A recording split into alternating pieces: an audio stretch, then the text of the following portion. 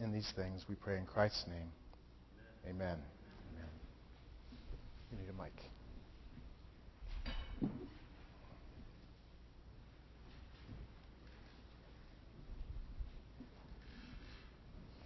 After this, Jesus, knowing that all was now finished, said, to fulfill the scripture, "I thirst." A jar full of sour wine stood there, so they put a sponge full of the sour wine on a hyssop branch and held it to his mouth. When Jesus received the sour wine, he said, "It is finished," and he bowed his head and gave up his spirit. Since it was the day of preparation, so that the bodies would not remain on the cross on the Sabbath, for the Sabbath was a high day, the Jews asked Pilate that their legs might be broken, and they might be taken away.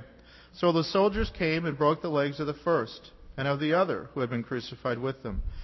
But when they came to Jesus and saw that he was already dead, they did not break his legs. But one of the soldiers pierced his side with a spear, and at once there came out blood and water. He who saw it has borne witness. His testimony is true, and he knows that he is telling the truth, that you also may believe. For these things took place that the scripture might be fulfilled. Not one of his bones will be broken. And again, another scripture says, they will look on him whom they have pierced.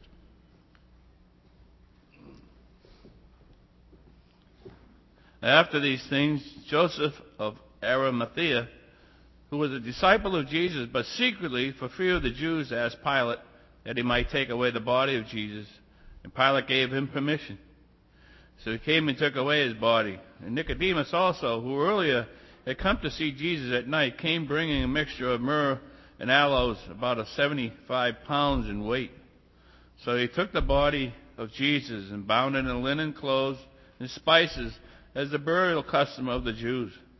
Now in the place where he was crucified there was a garden, and in the garden a new tomb in which no one had yet been laid. So because of the Jewish day of preparation, since the tomb was close at hand, they laid Jesus there.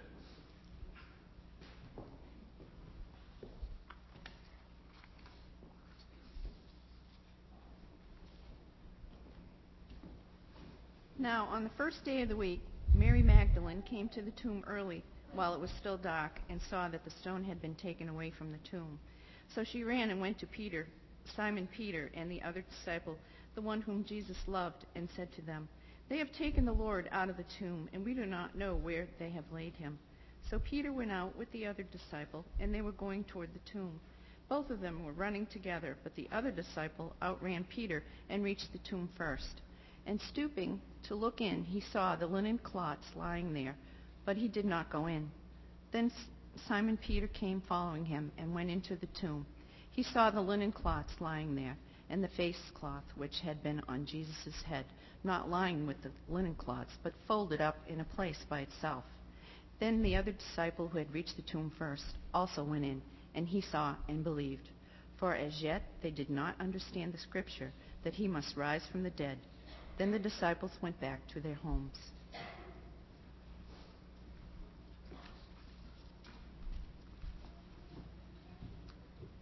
But Mary stood weeping outside the tomb. As she wept, she stooped to look into the tomb, and she saw two angels in white sitting where the body of Jesus had lain, one at the head and one at the feet. They said to her, "Woman, why are you weeping?" She said to them, "They have taken away my Lord, and I do not know where they have laid him." Having said this, she turned around and saw Jesus standing, but she did not know that it was Jesus.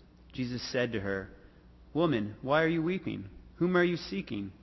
Supposing him to be the gardener, she said to him, "Sir, if you have carried him away, tell me where you have laid him, and I will take him away." And Jesus said to her, "Mary." She turned and said to him in Aramaic, "Rabboni," which means teacher. Jesus said to her, "Do not cling to me, for I have not yet ascended to the Father. But go to my brothers and say to them, I am ascending to my Father and your Father, to my God and your God." Mary Magdalene went and announced to the disciples, "I have seen the Lord," and that he had said these things to her.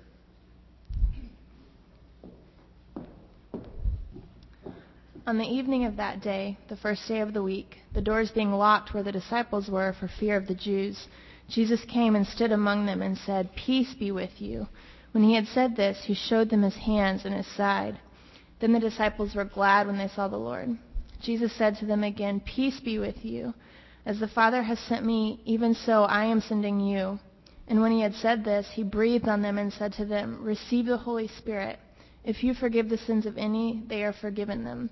If you withhold forgiveness from any, it is withheld." Now Thomas, one of the 12 called the twin, was not with them when Jesus came. So the other disciples told him, "We have seen the Lord." But he said to them, "Unless I see in his hands the mark of the nails, and place my finger into the mark of the nails, and place my hand into his side, I will never believe." 8 days later, his disciples were inside again, and Thomas was with them. Although the doors were locked, Jesus came and stood among them and said, "Peace be with you." Then he said to Thomas, "Put your finger here and see my hands, and put out your hand and place it in my side. Do not disbelieve, but believe." Thomas answered him, "My Lord and my God." Jesus said to him, "Have you believed because you have seen me? Blessed are those who have not seen and yet have believed." Now Jesus did many other signs in the presence of the disciples, which are not written in this book, but these are written so that you may believe that Jesus is the Christ, the Son of God, and that by believing you may have life in his name. It's the Word of God. Thanks, guys.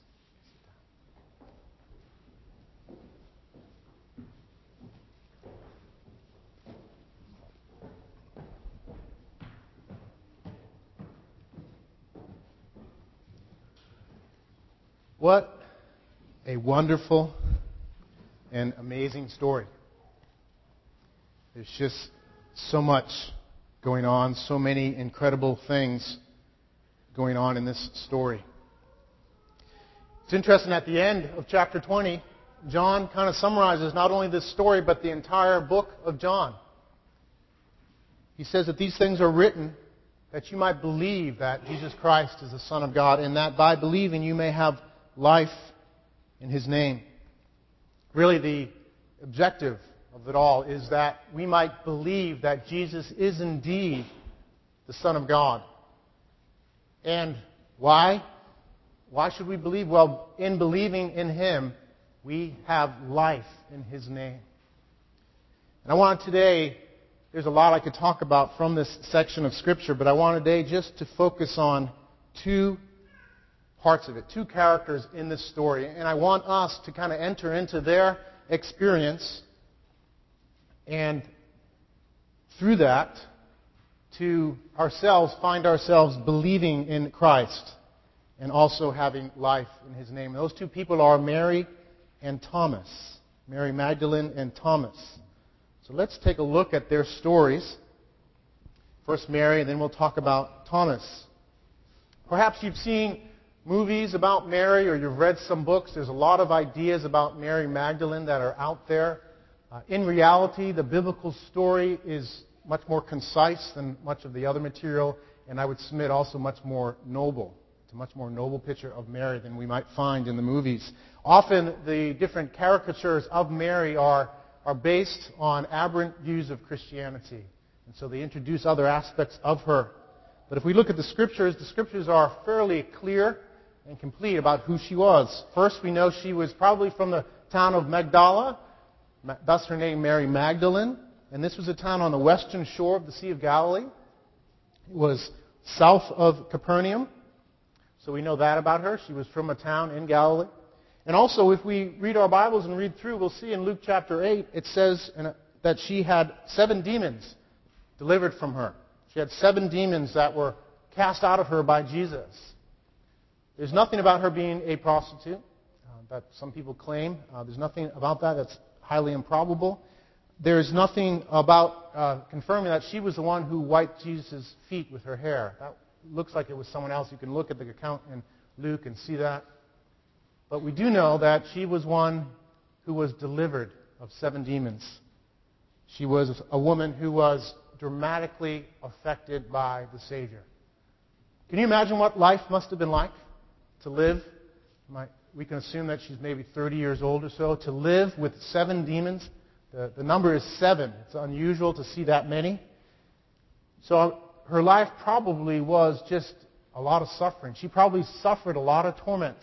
I would submit physical torment, emotional torment, and spiritual torment.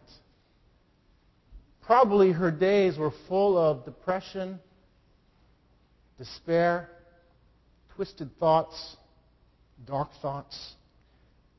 I would imagine her nights were even worse, full of nightmares,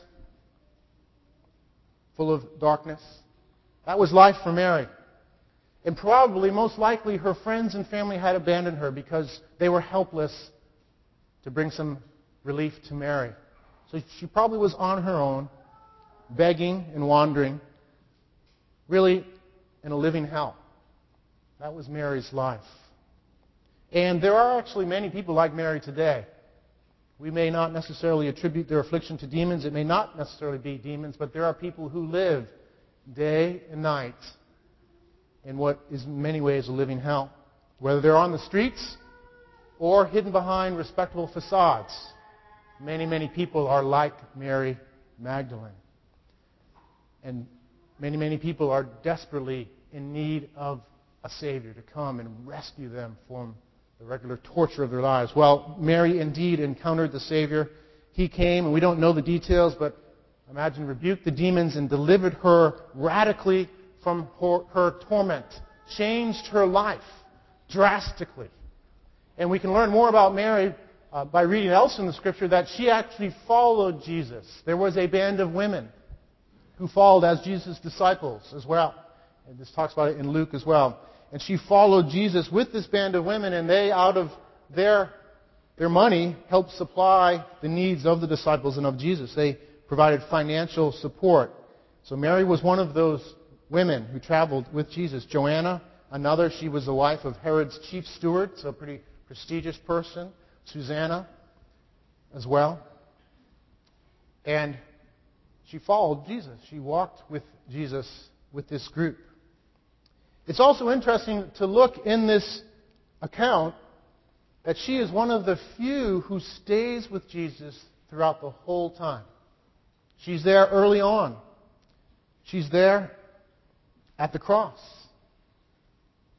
She didn't flee. We know that the disciples fled for fear of their own lives. But Mary lingered. Mary stayed at the cross, and she watched the one who had delivered her from 7 demons crucified shamefully on a cross.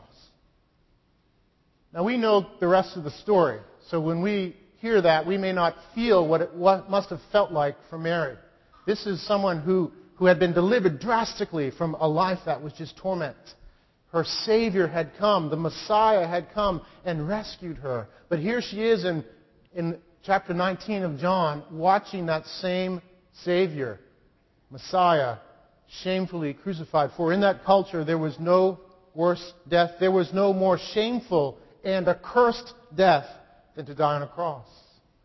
Yet Mary lingered at the cross.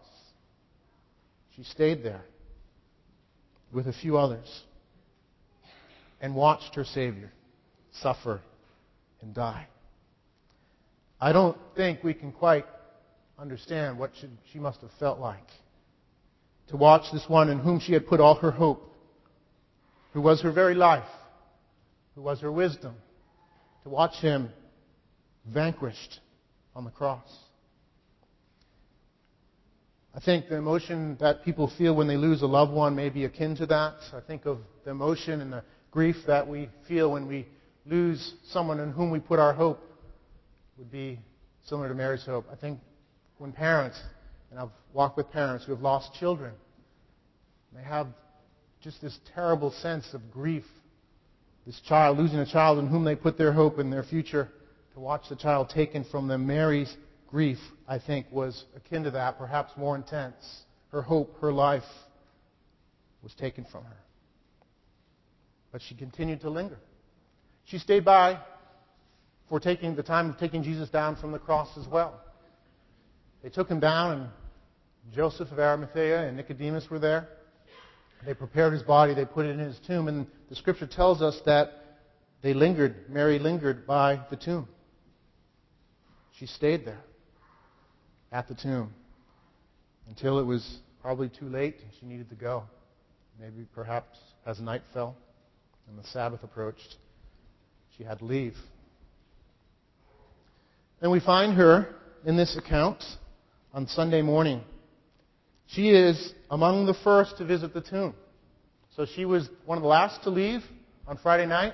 She lingered at the crucifixion and then at the tomb, and then she's one of the first there on Sunday morning. Mary continued to be devoted to Jesus, even as she was confused about what was going on, even as she grieved for her Messiah.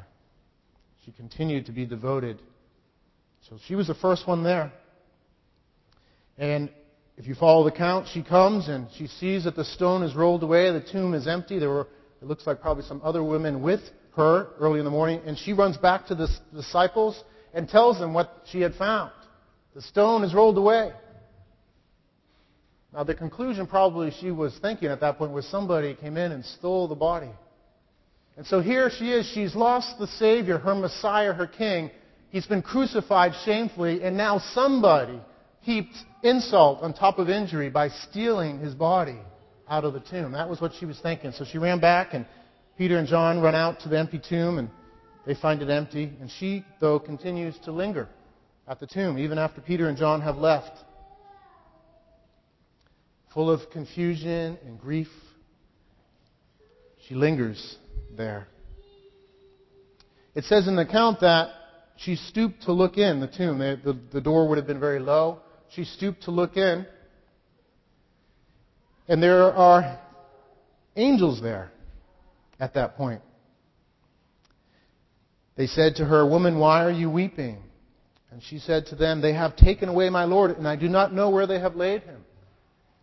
It looks like she's not quite getting the picture even at this point. There's angels in the tomb, and she's still concerned that they have taken Jesus' body. I don't know what the angels look like and how you could miss that there was something unusual about that, but Mary did. She didn't say, "Oh, an angel." She said, "They've taken my Lord's body." Her eyes were fixed on the Savior.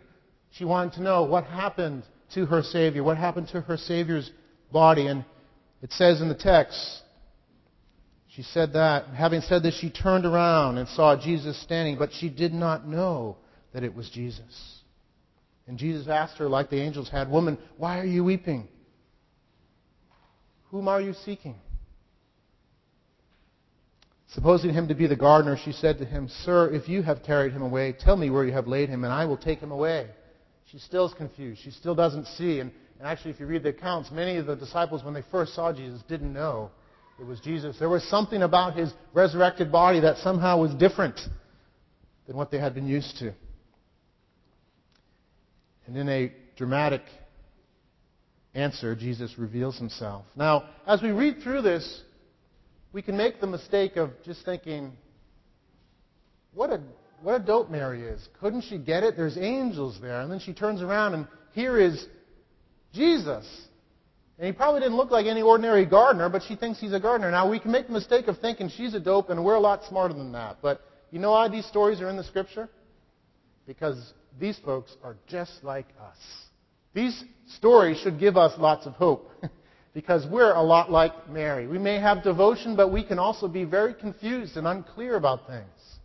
We are like her, and I would submit that if we were in that place, we probably would have done exactly the same. Perhaps. I know for me, I don't think I would have demonstrated the devotion and faith that she maintained throughout this whole thing. So she's there as an example.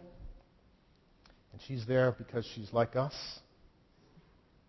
And she remained faithful through the whole time, devoted to Jesus, and her faith at this moment is richly rewarded. Jesus says to her, "Mary." And with that communication, she knows indeed who it is. And she replies, I'm sure with much emotion, "Rabboni," which means teacher. It would have been a term of respect and affection. "Rabboni, it's you.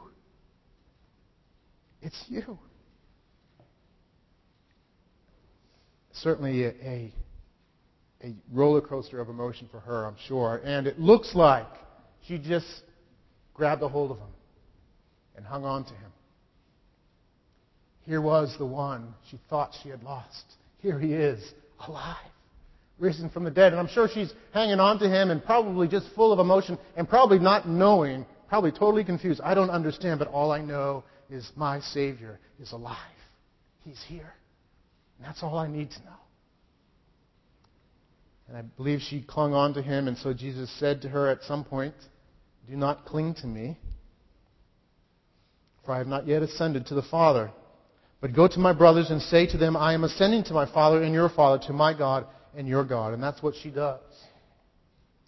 Now Jesus' reply there, he's not saying, "Don't touch me. Nobody should touch me." That's not what he's saying. He's saying, "Don't cling to me. Mary, you're holding on to me because you love me. You want to hug me. You want to be with me. But don't do this because I'm going to ascend." And if we look further in the Bible, we see the purpose that he ascended was so that he could send the Spirit to be with us always. And so in a sense, he's saying, "Mary, don't cling to me. I'm going to ascend and send you one who will cling to you your whole life and to whom you can cling." So he says that to her, and so Mary runs and tells others what she's seen. Mary is faithful to the end, and through all this trauma of the crucifixion, burial, and the empty tomb, her faith is richly rewarded in her Messiah and King coming to her. Thomas is a contrast to Mary. Where Mary is constantly near and lingering, Thomas is absent. So Sunday evening, the disciples are together, probably in that upper room. They're all together except for Thomas. And Jesus shows up. And the same experience that Mary had that morning at the tomb, they have as well. Their Savior is now alive. He comes through a locked door, appears to them, but Thomas is not there. Thomas is not there on that Sunday evening. He's not there on Friday night, Friday afternoon as well. He, along with the other disciples, had fled for fear. Even bold Peter, the boldest among them, had denied Christ 3 times. Thomas likewise had fled. Now, we don't know for sure why he wasn't there Sunday evening. But I think we can get some hints as we look at Thomas and learn about Thomas from Scripture. So in chapter 11, you could turn to John 11 if you'd like. You don't have to. In chapter 11 is the story of Lazarus.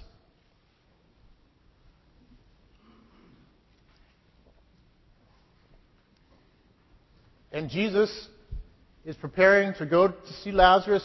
He's delayed that, and Lazarus, they know, has died. And his disciples try to dissuade him from going to Jerusalem because they know that the authorities want to kill Jesus.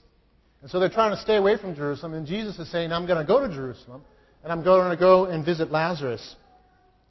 And as they're saying this, Thomas says something. He says, "Let us also go, that we might die with him." Now, I don't think Thomas was saying that because he was ready to die with Jesus. I think he was saying that somewhat sarcastically, like, "All right, guys, let's go. We're going to die. We're going to end up dead like Lazarus with Jesus." I believe it was somewhat sarcastically that he said that, because he knew that this was dumb to go to Jerusalem, that Jesus was going to get killed. It's just a picture of Thomas there. Also in chapter 14, as Jesus is talking to the disciples and he's preparing the disciples for his departure. And he says to them in chapter 14, "Let not your hearts be troubled. Believe in God, believe also in me. In my Father's house are many rooms. If it were not so, would I have told you that I go to prepare a place for you? And if I go and prepare a place for you, I will come again and will take you to myself, that where I am, you may also be. And you know the way to where I'm going." In reply, Thomas says, "Lord, we do not know where you're going. How can we know the way?" I believe Thomas was a guy that was a guy who wanted the facts. He wanted things to be clear. He wanted it to be clear to his senses and to his mind. And so he says, "Jesus, we don't understand what you're talking about. We don't know the way that you're speaking of." He's concrete. "Show me the way." And Jesus says, "I am the way and the truth and the life. No one comes to the Father except through me." I think Thomas was a bit of a skeptic. Now, I think Thomas had faith. Don't get me wrong. I think he had a form of faith. But I think he was a skeptic. I think he struggled with faith. I think Thomas was one who preferred to rely on his mind and his senses. There was an element of faith there, but it was weak. And where we have Mary devoted to Jesus, even when things don't make sense, she continues to believe and linger. Thomas is one who will not believe and linger unless it makes sense. So he probably has concluded, I signed up for a Messiah, victorious Messiah. He's dead. Equation answers, no longer should I be his disciple. That's probably what he was thinking. That this whole thing has turned wrong. So Thomas, I don't mean to say Thomas is terrible. Thomas is a lot like you and me in many ways. And again, these stories are here for us. In many ways, I have been like a Thomas. I would be one naturally inclined to analysis. That's my background in science. That was my job. Make sure it's reproducible. Make sure you can see it with your senses and figure it out with your mind. So that's what Thomas is like. But our minds are limited. Logic is important, but we must remember that God is above logic. He's supra-logical. He's greater than logic. So we don't want to make logic king, but God king. Interestingly, a study was done recently where they asked two groups of people, to give money to an orphan in Africa. And actually they had specifics. There was a little girl named Rokia, and they had things about her life and what it was like, and then asking if they would give money. But before they did that, one group, they asked them analytical questions. Like, if an object travels at 5 feet per minute, by your calculations, how many feet will it travel in 360 seconds? Those sort of questions. The other group, they asked questions like, what comes to mind when you hear the word baby? They asked those sort of questions. So one group, they asked analytical, one they asked kind of heart questions. And then they asked them to give to this orphan. The ones who were asked the analytical questions gave half as much as the ones who were asked the heart questions. Same group of people, they're all different types of people, but the ones who were locked into the analytical mode were not captivated by this needy young girl. And I just say that because we can be like that. We can lock into our senses and our mind, and there's nothing wrong with that. God's given us those things, but they're incomplete. There's more to life than what our five senses and mind can figure out. And so Thomas, I believe, was one who was influenced that way. He was rationalistic. And so he's drawn a conclusion. He's convinced himself, I believe, that somehow this was phony. He wasn't who he thought he was. And so he's perhaps not interested in being there with the disciples anymore. But there was some faith and there was relationship. And so I imagine the disciples got a hold of him and said, Thomas, you gotta listen to this. You gotta hear. We saw Jesus. He came. The door was locked. He walked in the room. He said, peace be with you. He was there. Thomas, it was incredible. You've got to see this. And Thomas won't have it. He won't listen. Now, he's perhaps interested somewhat, but he's skeptical. And he says, unless I see his hands, the mark of the nails, and place my finger, unless I can put my finger inside his hand where that nail went, unless I can put my hand in that wound, I will never believe. So I don't think Thomas is saying, I need this data to help me believe. He's saying, it's got to be this. And he's, in a sense, mocking their faith. But God is God, and He's greater than the analytical ability of Thomas. And so we read later on that they're together, and now Thomas is with them. And Jesus shows up. And just as dramatic as Mary's experience in turning and seeing Jesus and hearing him say Mary and realizing it's Jesus, Thomas has a dramatic moment too. And can you imagine what he was thinking and feeling at that moment when Jesus shows up? Jesus says, put your finger here and see my hands. And put out your hand and place it in my side. Do not disbelieve, but believe. What does he say? My Lord and my God.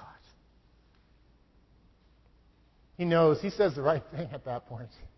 He doesn't say, well, Jesus, I was just kind of, the facts weren't all in yet, and he just knows that his reasoning and his ability is nothing compared to Jesus. And so he says, my Lord and my God. Just as dramatic as Mary's encounter. The Lord comes. He appears to faithful Mary, reveals himself, and he also reveals himself to faithless Thomas. The risen Christ appears to both. Mary finds her Rabboni. Thomas finds his Lord and God. But we heard earlier that these things are written not just for Mary, not just for Thomas. They're written for you and for me as well. They're written that we might, along with Mary, maybe we have a strong faith that lingers, but along with Mary, that we might see and believe and know that He is the Christ, the Son of God. And that along with Thomas, maybe we are an analytical type, but that along with him, we may as well see Him as our Lord and our God. You see, this gospel is written that we might believe that He is the Son of God, and that by believing we might have life in His name. Christ rose from the dead for Mary and for Thomas and for us. And earlier in John 19, He died as well. He said on the cross, it is finished. It stands finished. He died on that cross to die for Mary's sins and Thomas's sins, to pay the penalty for their sins and to pay the penalty for our sins as well. Past, present, future. Rose victorious from the grave over our sin, our death, for new life, and came to grant eternal life to all who believe. Mary, Thomas, and any here who would recognize, like Thomas and Mary, that He is who He is. He is indeed the Son of God, the Savior. He is the one that we need. He is our Lord. So in closing, today, the day that He has risen, the day that we celebrate His resurrection, let us do what Mary and Thomas did. Let us believe in Him who washes away all our sin. Let us believe in our risen King who's risen victorious from the grave, has defeated death and ascended to heaven and will one day soon return and grants us eternal life to be with Him always. Let us embrace Him as Mary did. Let us confess to Him that He is our Lord and God, that we might believe in Him and celebrate and enjoy life today in His name. Let's pray. Lord, we just thank You for these wonderful stories. We thank You for what You did in Mary's life. Lord, what it must have been like at that moment to see who You were. Lord, we thank You for what You did. Lord, we thank You for what You did in Thomas's life as well, what it must have been like for him at that moment when he beheld You. Lord, You still show Yourself through Your Word, by Your Spirit, to many, many people as well. And we just thank You, Lord. And we ask You, Lord, to show Yourself to us and to lead us, Lord, in You, to believe and to have life in Your name. We pray and thank You in Jesus' name. Amen. Amen. The ushers could get ready. We're going to celebrate communion. We thought this would be appropriate on